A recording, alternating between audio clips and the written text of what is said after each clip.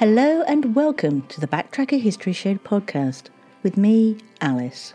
Join me as I go delving through the archives to find out more about the people, places and events from the past. Listen to tales of dastardly pirates and amazing innovators, catastrophic accidents and devious crimes. This podcast has it all, and this episode is no exception, so get ready to give your ears a treat and maybe learn a few things on the way. As I don't believe in sanitising the facts of history, these episodes may contain information that some people find disturbing.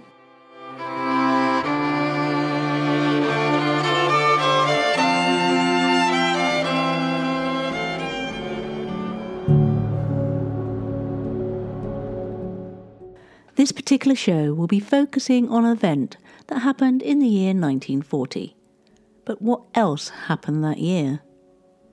On March the 18th, Adolf Hitler and Benito Mussolini meet at Brenner Pass in the Alps. After being informed by Hitler that the Germans are ready to attack the West, Mussolini agrees to bring Italy into the war in due course. The 8th of April sees Operation Wilfred, where the British fleet lays naval mines off the coast of neutral Norway. April the 12th and the Faroe Islands are occupied by British troops following the German invasion of Denmark. This action is taken to avert a possible German occupation of the islands, which would have serious consequences for the course of the Battle of the Atlantic. On the 15th of May, women's stockings are made of nylon for the first time and are on sale across the United States. Almost 5 million pairs are bought on this day. The 20th of May sees the largest of the Nazi German concentration and extermination camps, Auschwitz-Birkenau, opening in occupied Poland. From now until January 1945, around 1.1 million people will be killed there. June the 4th sees the end of the Dunkirk evacuation, where the British and French navies, together with large numbers of civilian vessels from various nations, complete evacuating 300,000 troops from Dunkirk, France, to England. June the 4th also saw Winston Churchill in the House of Commons in England make this historic speech. We shall fight with growing confidence and growing strength in the air. We shall defend our island, whatever the cost may be. We shall fight on the beaches, we shall fight on the landing grounds, we shall fight in the fields and in the streets, we shall fight in the hills. We shall never surrender. On November the 11th, the British Royal Navy launches the first aircraft carrier strike in history on the Italian battleship fleet anchored at Taranto Naval Base. And on December the 24th, Mahatma Gandhi, India's spiritual non-violence leader, writes his second letter to Adolf Hitler, addressing him as "my friend" and requesting him to stop the war Germany had begun. But our event features a man called Gerard Broadmead Roop, who was born on the 13th of March 1905 at Hillbrook Troll, Somerset, England, the son of Gerard and Florence. His actions not only gained him a medal, but the admiration of the enemy.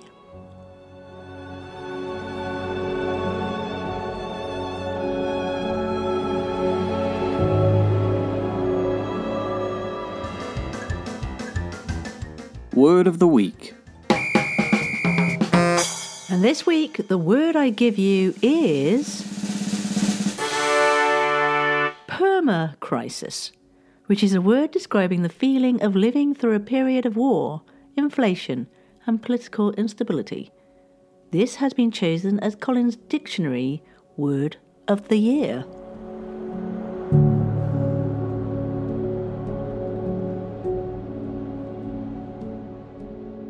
Gerard Broadmead Roop joined the Royal Navy after school, and in 1927 he was commissioned an officer. At about the same time, he married Faith, and they had a son, Michael, who was born in 1929. On the 22nd of July 1938, Lieutenant Commander Roop took command of HMS Glowworm, which was a G-class destroyer launched on the 22nd of July 1935. She weighed 1,345 tons and was armed with 4 4.7-inch guns, 7 anti-aircraft machine guns, 10 21-inch torpedo tubes and depth charges, and she cost £300,000 to build and had a complement of 145 people. Her first peacetime duties were in the Mediterranean, which included escort work at the time of the Spanish Civil War and the Munich crisis. History tells us that she wasn't the luckiest of ships after she hit H.M.S. Grenade, her sister ship, in May 1939 whilst on night exercises, and then the Swedish ship wrecked in February 1940. Both collisions resulting in her undertaking extensive damage repairs. These collisions were the reason that Roop got the nickname Rammer Roop. Another nickname the crew gave him was Old Ardover, for his habit of altering course at a moment's notice.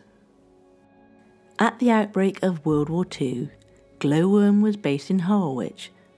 On the 5th of April 1940, she left for the stormy waters of Norway as one of the escorts of the battle cruiser Renown, dispatched to intercept the expected German invasion force. On the 6th of April, while screening a mine-laying operation, Operation Wilfred, off the coast of Norway, Glowworm lost a man, able seaman Ricky, a lifebuoy sentry, overboard in heavy weather conditions.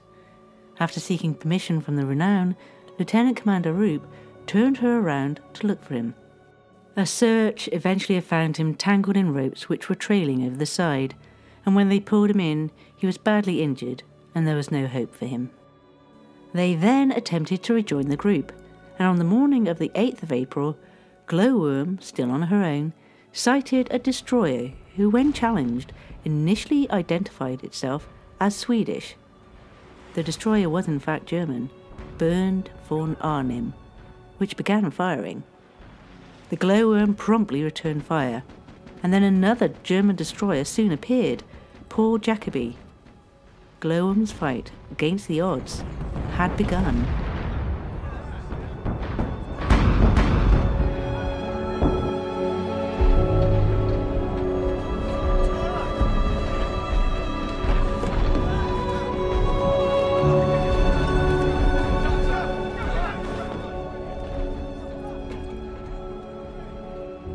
In the ensuing exchange, Bernd von Arnim, packed with invasion troops, and Paul Jacobi both turned and fled into the rain squall. Lieutenant Commander Roop guessed that they were trying to lead him on to their main force, but gave chase in attempt to find the main German invasion fleet anyway, so he could report their position to the Admiralty. After emerging on the other side of the squall, Glowworm came face to face with the 10,000-ton German heavy cruiser Admiral von Hipper, armed with 8 8-inch and 12 4-inch guns. Roop immediately ordered that the Glowworm make the smoke signal for an enemy sighting signal to be sent. Using the cover of her smokescreen, the Glowworm made 2 torpedo attacks, firing a total of 10 torpedoes. 1 missed the Hipper by yards, but none found their mark. All this time, Glowworm was taking crippling hits from the Hipper's big guns. Lieutenant Commander Roop then ordered a sharp turn to starboard and headed straight for the Hipper, giving the famous order, "Stand by to ram." Action stations, action stations. Assume NVCD straight warm Zulu. Action stations, action stations.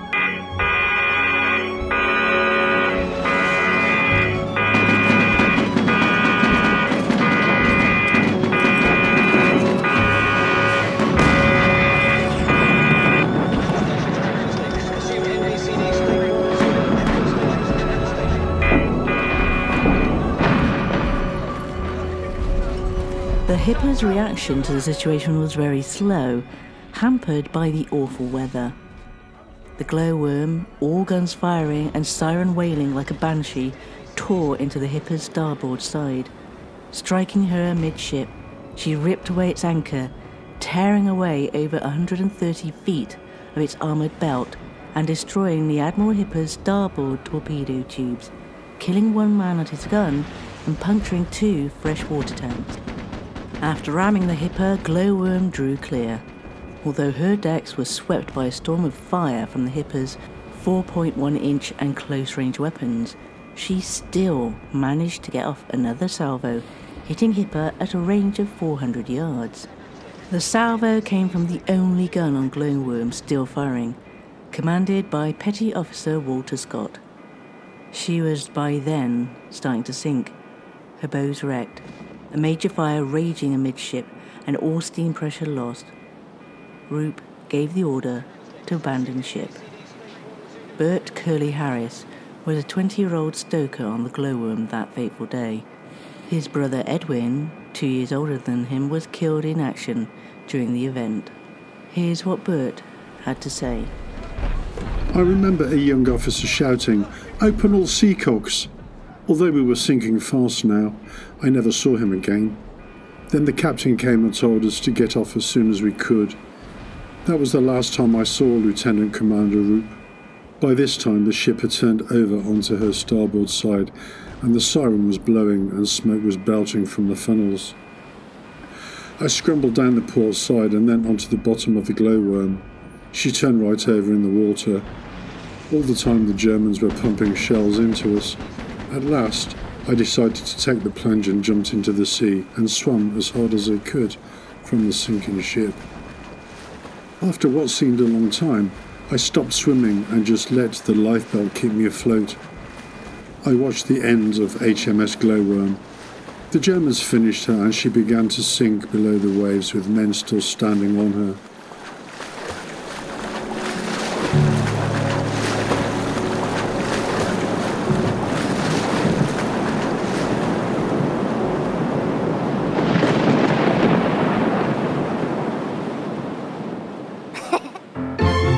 Word on the street. This week we travel to BS1 and Welshback. This is named because it was the practice in olden times for Welsh products arriving by private sailing vessels to be sold in a building here known as the Goose Market. This was demolished in 1854. Regarding the word back, some say it is from the Saxon back, meaning river, while others insist that it is merely saying that the street is at the back of the river. The Llandogger Trow is nearby in King Street, which emphasises the Welsh connection, a trow being a flat-bottomed boat common then in the Bristol Channel.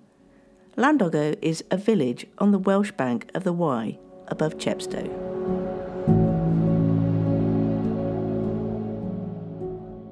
Lieutenant Commander Roop was seen on her keel, talking to Petty Officer Townsend about the fact that they wouldn't be playing cricket for a while again. He then went to open the seacocks to sink her. Bert Ginger Lohman was a 19-year-old stoker mechanic on the Glowworm. He was knocked out and badly injured during the fighting. At 7:45, the alarm bells went for action stations. I was supposed to be on watch at 8 o'clock, but once you go into action, you stay where you are. I went to the Petty Officer's Mess as an ammunition supplier, where the number 2 gun was situated. It was those 15 minutes that saved my life, because I know my boiler room got blown out of the ship. If I'd been on watch at the time, I wouldn't have been here now. I often think of the poor devil that was down there where I should have been. A shell exploded in the Petty Officer's Mess, but luckily it exploded on the other side of the gun support. The concussion knocked me out, and when I came to, I found that the back of my left hand was gone, and I had shrapnel in my left arm and leg. The floor of the Petty Officer's Mess was covered in blood. It looked like a butcher's shop. I felt the ship listing over. She was going down, and I began sliding with it. I managed to crawl to the other side and up on deck. Just as I got in the water, she heaved right over, and I got caught up in the ropes and the wires underwater. I thought to myself, I've had it now.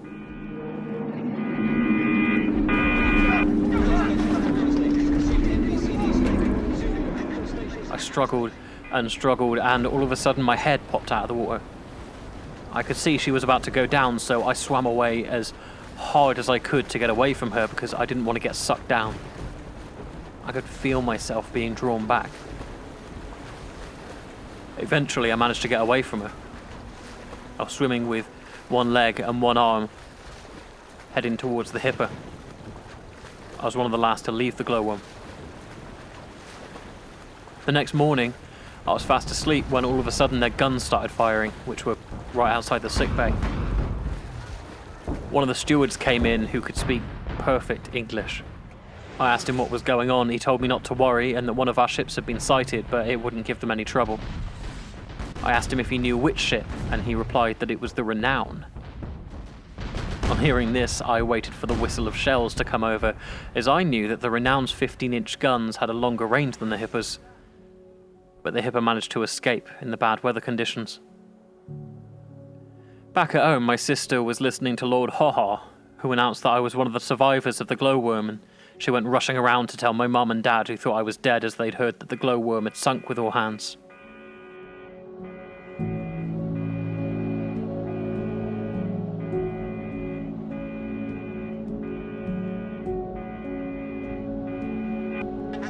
Action stations. Assume NBCD State 1 Zulu. Action stations. Action station. As the glowworm went down, men climbed onto her bow or dived into the stormy, freezing, oil-covered water. As she slipped under, her siren, which had been going all through the action, abruptly stopped, causing a momentary, eerie silence, until her depth charges blew up, killing yet more men. The captain of the Hipper, Helmuth Hay, chivalrously stayed for over an hour picking up survivors. Hay positioned Hipper so that the current in the sea would bring the drifting survivors to him. All the personnel on deck, including the soldiers, helped to pull in the exhausted, oil-covered men. Many grabbed ropes but were too exhausted to hold on to them and slipped to their deaths. Lieutenant Commander Rube was in the water, helping his men to the ropes and to get life jackets on. Finally, he took hold of a rope himself and was pulled some distance up the side. But with a combination of the huge waves and his exhaustion, he let go and slipped beneath the waves. He left behind his wife and 2 children, a son aged 10 and a girl aged 7, at their home in Weymouth.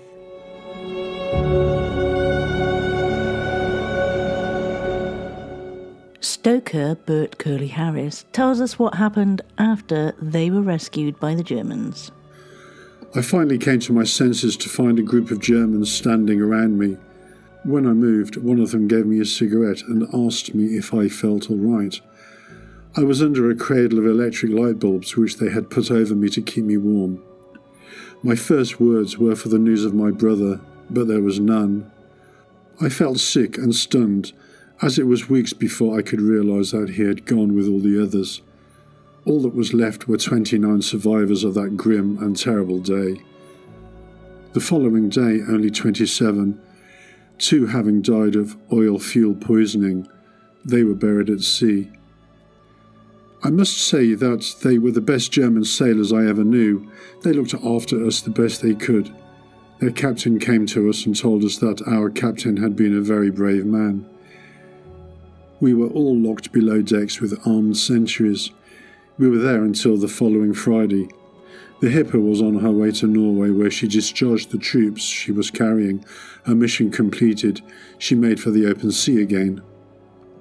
On the 16th of April 1940, Lieutenant Robert Archibald Ramsay's name was announced by the German royalists as a survivor of the destroyer Glowworm, sunk during the Norwegian operation. At the time he was 22 and had joined the Royal Navy as Special Entry in January 1935 and had only just been posted to Glowworm the autumn before.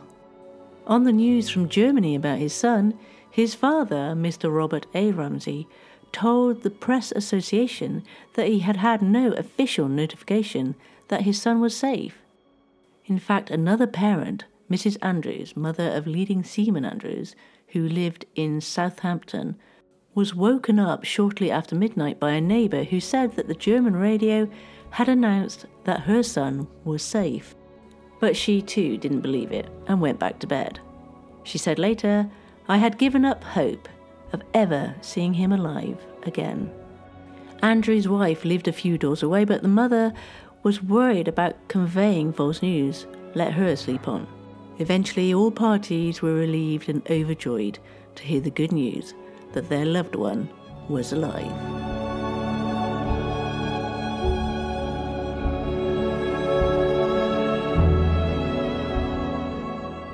Out of a total crew of 149, only 31 survived. The only officer was Torpedo Control Officer Lieutenant Robert Ramsey. The Germans congratulated the survivors on a good fight and treated them as equals. Captain Hay told the survivors that their captain was a very brave man. Later, Hay sent a message through the International Red Cross recommending Lieutenant Commander Roop for the Victoria Cross, the only time in British history that the VC was recommended by the enemy. The survivors spent the rest of the war as prisoners of war. It was only after the war, when they returned and Lieutenant Ramsey told the story, that the events of that fateful day in April 1940 came to light. As a result of the gallant action, Lieutenant Commander Roop was awarded the Victoria Cross, Lieutenant Ramsey the Distinguished Service Order, and 3 other ratings got the Conspicuous Gallantry Medal: Engineering Officer Henry Gregg, Petty Officer Walter Scott, and Able Seaman Reginald Merritt. The London Gazette published the award on 10th of January 1945, over 5 years after the action. Roop is commemorated on the Portsmouth Naval Memorial, and his medals are held privately.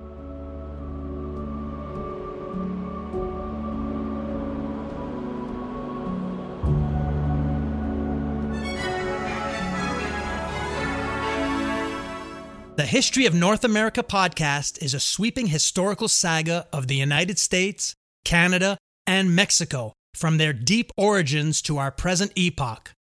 Join me, Mark Vinette, on this exciting, fascinating, epic journey through time, focusing on the compelling, wonderful, and tragic stories of North America's inhabitants, heroes, villains, leaders, environment, and geography.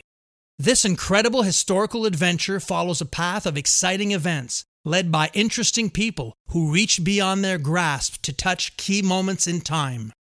The History of North America podcast series is an educational and entertaining look at the thrilling chronicle of North America, an action-packed tale of a continent that is still unfolding. I invite you to come along for the ride.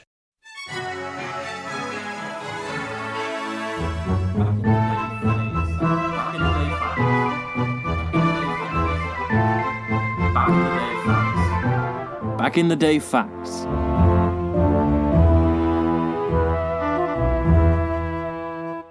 Let's start with the 5th of November 1605, when the Catholic conspirator Guy Fawkes attempts to blow up King James I and the British Parliament. The plot is discovered. Guy Fawkes is caught, tortured, and later executed, along with 7 others. Celebrated ever since as Guy Fawkes Day, where his effigy is traditionally burned on a bonfire, accompanied by fireworks. On the 6th of November 1990, I'm Your Baby Tonight, the 3rd studio album by Whitney Houston, is released and becomes the Billboard Album of the Year for 1991. On the 7th of November 1800, it becomes illegal for women in Paris to wear trousers without a police permit. This is annulled in 2013. Also on the 7th of November, but in 1874, a cartoon by Thomas Nast in Harper's Weekly is considered the first important use of an elephant as a symbol for the United States Republican Party. On the 8th of November 1965, the Abolition of the Death Penalty Act 1965 is given royal assent, formally abolishing the death penalty in the United Kingdom for almost all crimes. The 9th of November 1979, and there's a nuclear false alarm.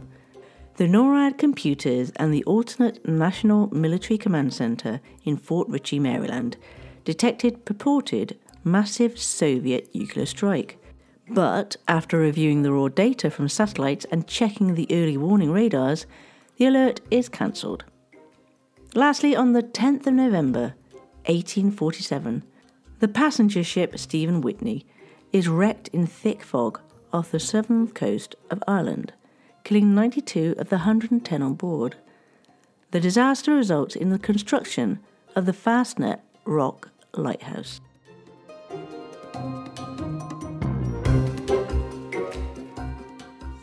Well, I fear that means it's the end of the show today. But don't worry, you'll be listening to me, Alice, same time, same place, next week, when I will be bringing you a Remembrance Day special, featuring stories of bravery from the battlefront. But for this story, I'd like to thank those who really brought it all to life. And they are Joe Wilson from St. Stephen's Drama Group in Bristol, as well as Steve Shepherd from our very own Bradley Stoke Radio. Personally speaking, I was utterly surprised that this story hasn't been heard more often.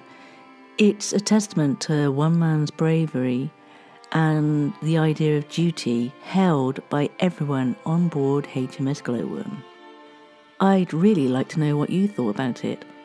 You can contact me on Twitter or Facebook by looking up at Backtracker UK with a capital B, a capital T and a capital UK, or you can email me direct at info@backtracker.co.uk. Now, this is an independent podcast, so what would really help is a rating or a review, because that sort of thing really does get the show out to other people. But for now, I'd just like to say thank you for listening to me, Alice, on the Backtracker History Show. Take care and look after each other.